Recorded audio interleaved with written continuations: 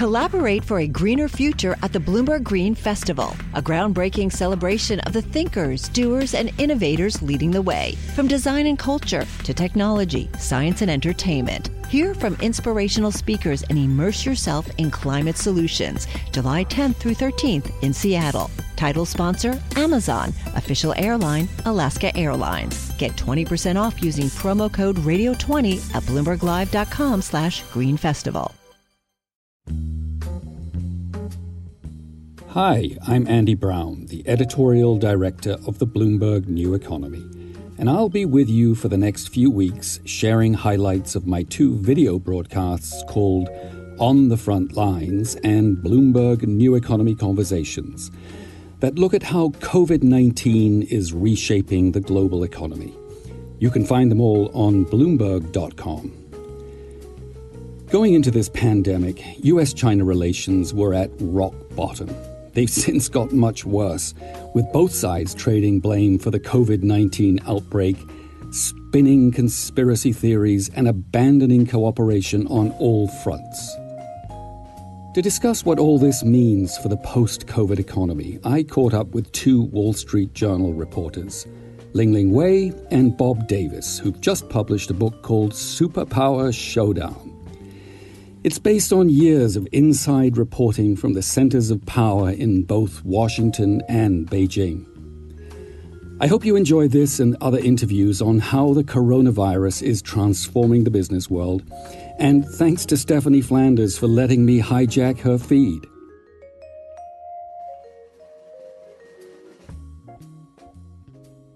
Bob and Ling, it's great to have you on the program.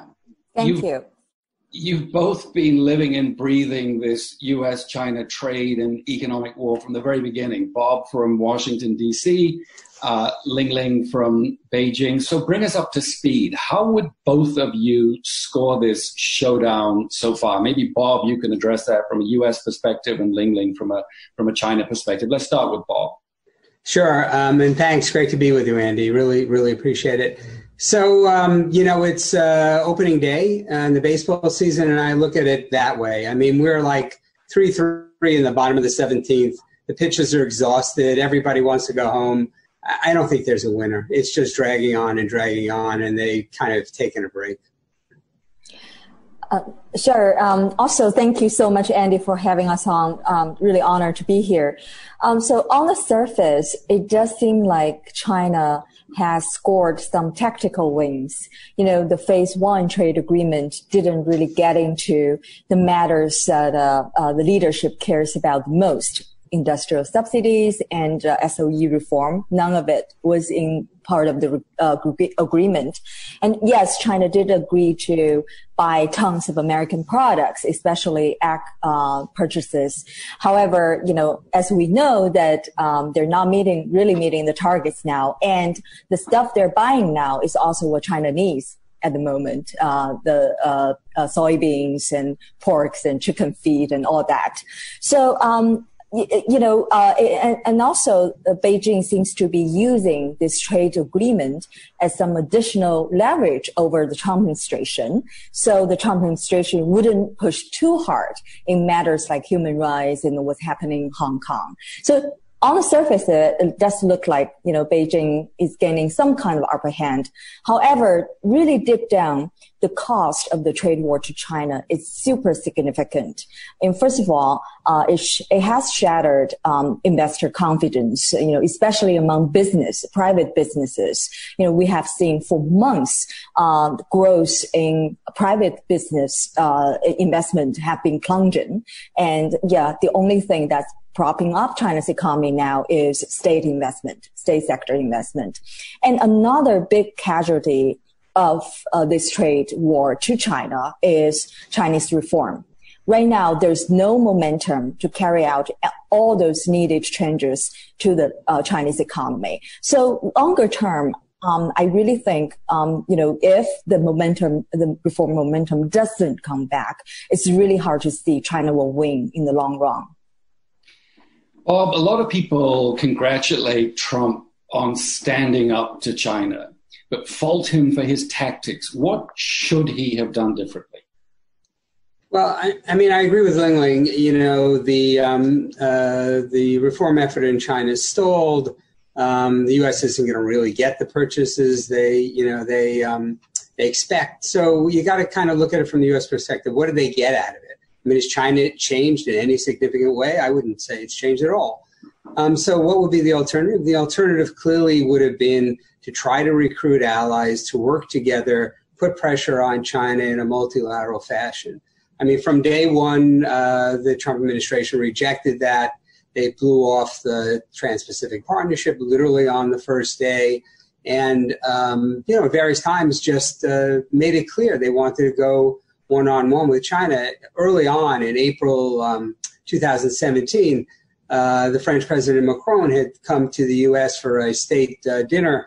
He talked to Trump, said, we can work on this together. And Trump literally said to him, I got this one, and that's the way in which they have tried. So, yes, they've gotten China's attention. They've certainly gotten the world's attention, but they haven't really gotten very much. And the alternative would have been to go the really hard slog route of, lining up allies and confronting them with a united kind of world, sort of a WTO alternative.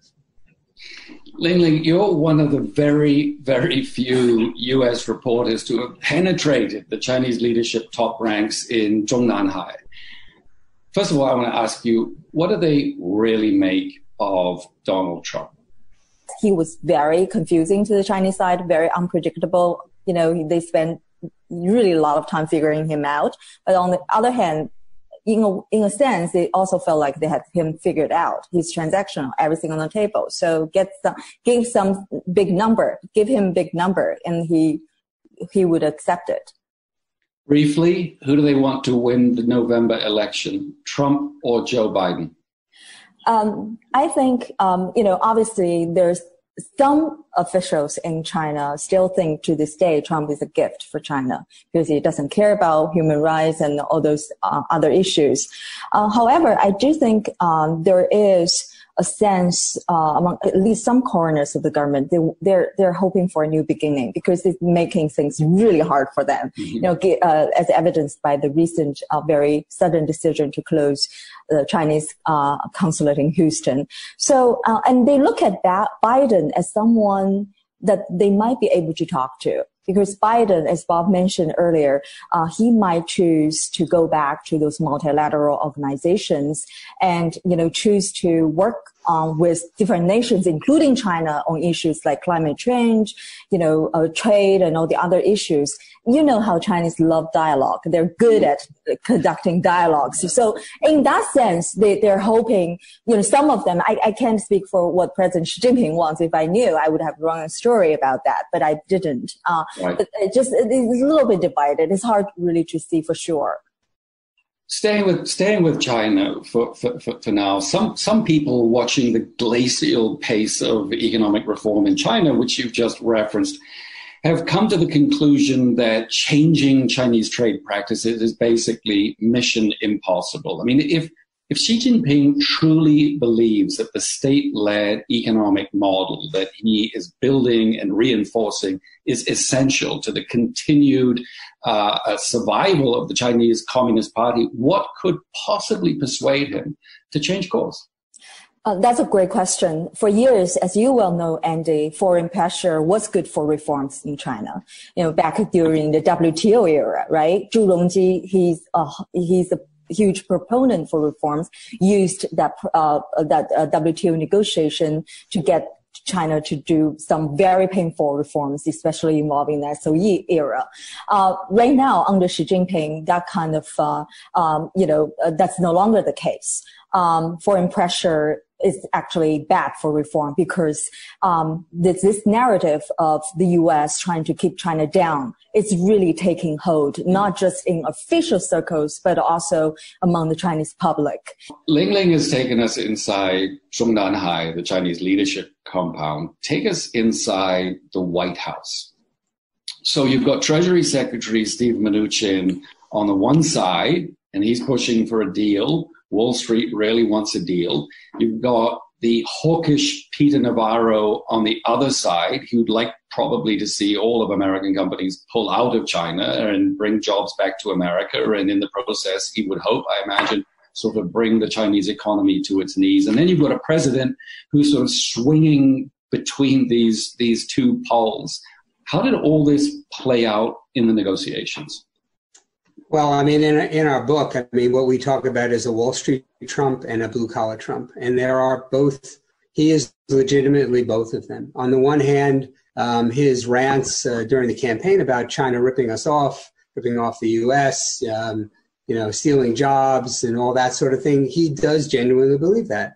On the other hand, he looks obsessively to the markets, right? And he ping-pongs between both of them. I mean, you see that playing out in his aides also, as you laid out. There are people in that White House who believe that China is the greatest threat to the United States since the rise of fascism in the 1930s. He is not one of them. There are people in that White House who think, China's a problem. Certainly it's a problem, but, there's a lot of problems in the global economy. And, let's not let this get out of hand. And he's not one of them either. So he goes from pole to pole, and the different advisors play off of that. And so at some points you see the sort of blue-collarish, the Navarro and Lighthizer wing kind of win out. At other times, he pulls back when the markets react. The clearest signal for watching somebody as unpredictable as Trump is, what are the markets doing? If the markets react, you can count within a week he'll back off on whatever it is. I think you can see this now on closing consulates, this speech, that speech against China. If the markets move, then it'll tamper down. If they don't, you'll see more. We're rapidly running out of time here. I just want to ask a couple more questions. I know you did a lot of reporting on the impact of Chinese exports on U.S. manufacturing communities, the so-called China shock, right? It resulted in several million lost jobs in places like Pennsylvania, Michigan, North Carolina, and helped propel Donald Trump to victory in the last election. What's happened to those communities since then? Will they vote for him again? Well, a lot of those communities have been, they're factory towns we're talking about basically in the Southeast and the Midwest. And factory towns have not done particularly well under Trump. Even before COVID, manufacturing employment's down, the tariffs hit. They might protect some companies, but there are many more companies that use products than produce products. So, they were not beneficiaries of this trade pact or this trade fight, and neither were the farmers. On the other hand, there are many, many, many other reasons workers and farmers are, supportive of Trump. I don't think he's lost. I'm doing a story now on factory towns. I don't notice any, shrinking away. It's all the sort of other kind of people, right? The suburban housewives, the sort of classics that you hear about that where you see the shrinkage. But his base is still pretty damn strong. Okay, quick one for both of you. This showdown is obviously about much more than trade. We've gone from a trade war to a tech war to a talent war to a financial war. And now business leaders like Ray Dalio or Bridgewater are warning about a shooting war. What is the sequel to Superpower, Showdown? Where is this story going? Briefly, from each of you.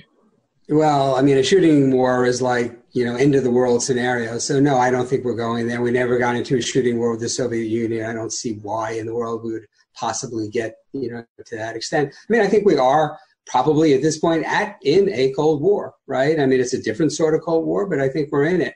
I think one thing that's really hard to tell, I mean, we're also in the silly season, right? I mean, we got 3 months to an election.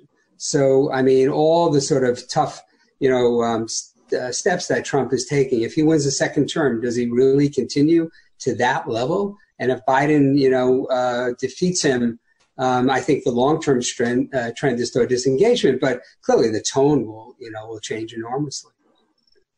Last word to you, Ling Ling. Sure. It's kind of ironic in a way, right? So trade was the area where the relationship started to crumble. And now trade is one of the a few remaining channels where both sides still talking to each other. So right now, this relationship really is hanging by a very, very thin thread. And by many other measures, we're already in a new Cold War. I would just hope that, Chinese officials often say that the ball is in the U.S. court in terms of, the future of the U.S.-China relationship. I would say it's in China's court as well.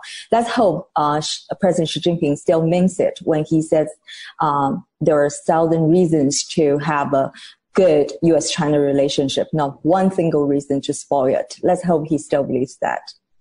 Bob Davis, Ling Ling Wei, Superpower Showdown. Great book. Thanks for being with us today. Thank you so much. Thanks for listening. I hope you'll tune in later this year for a digital edition of the annual Bloomberg New Economy Forum, where business and government leaders from around the world will talk about the challenge of building a more sustainable and equitable post-COVID economy.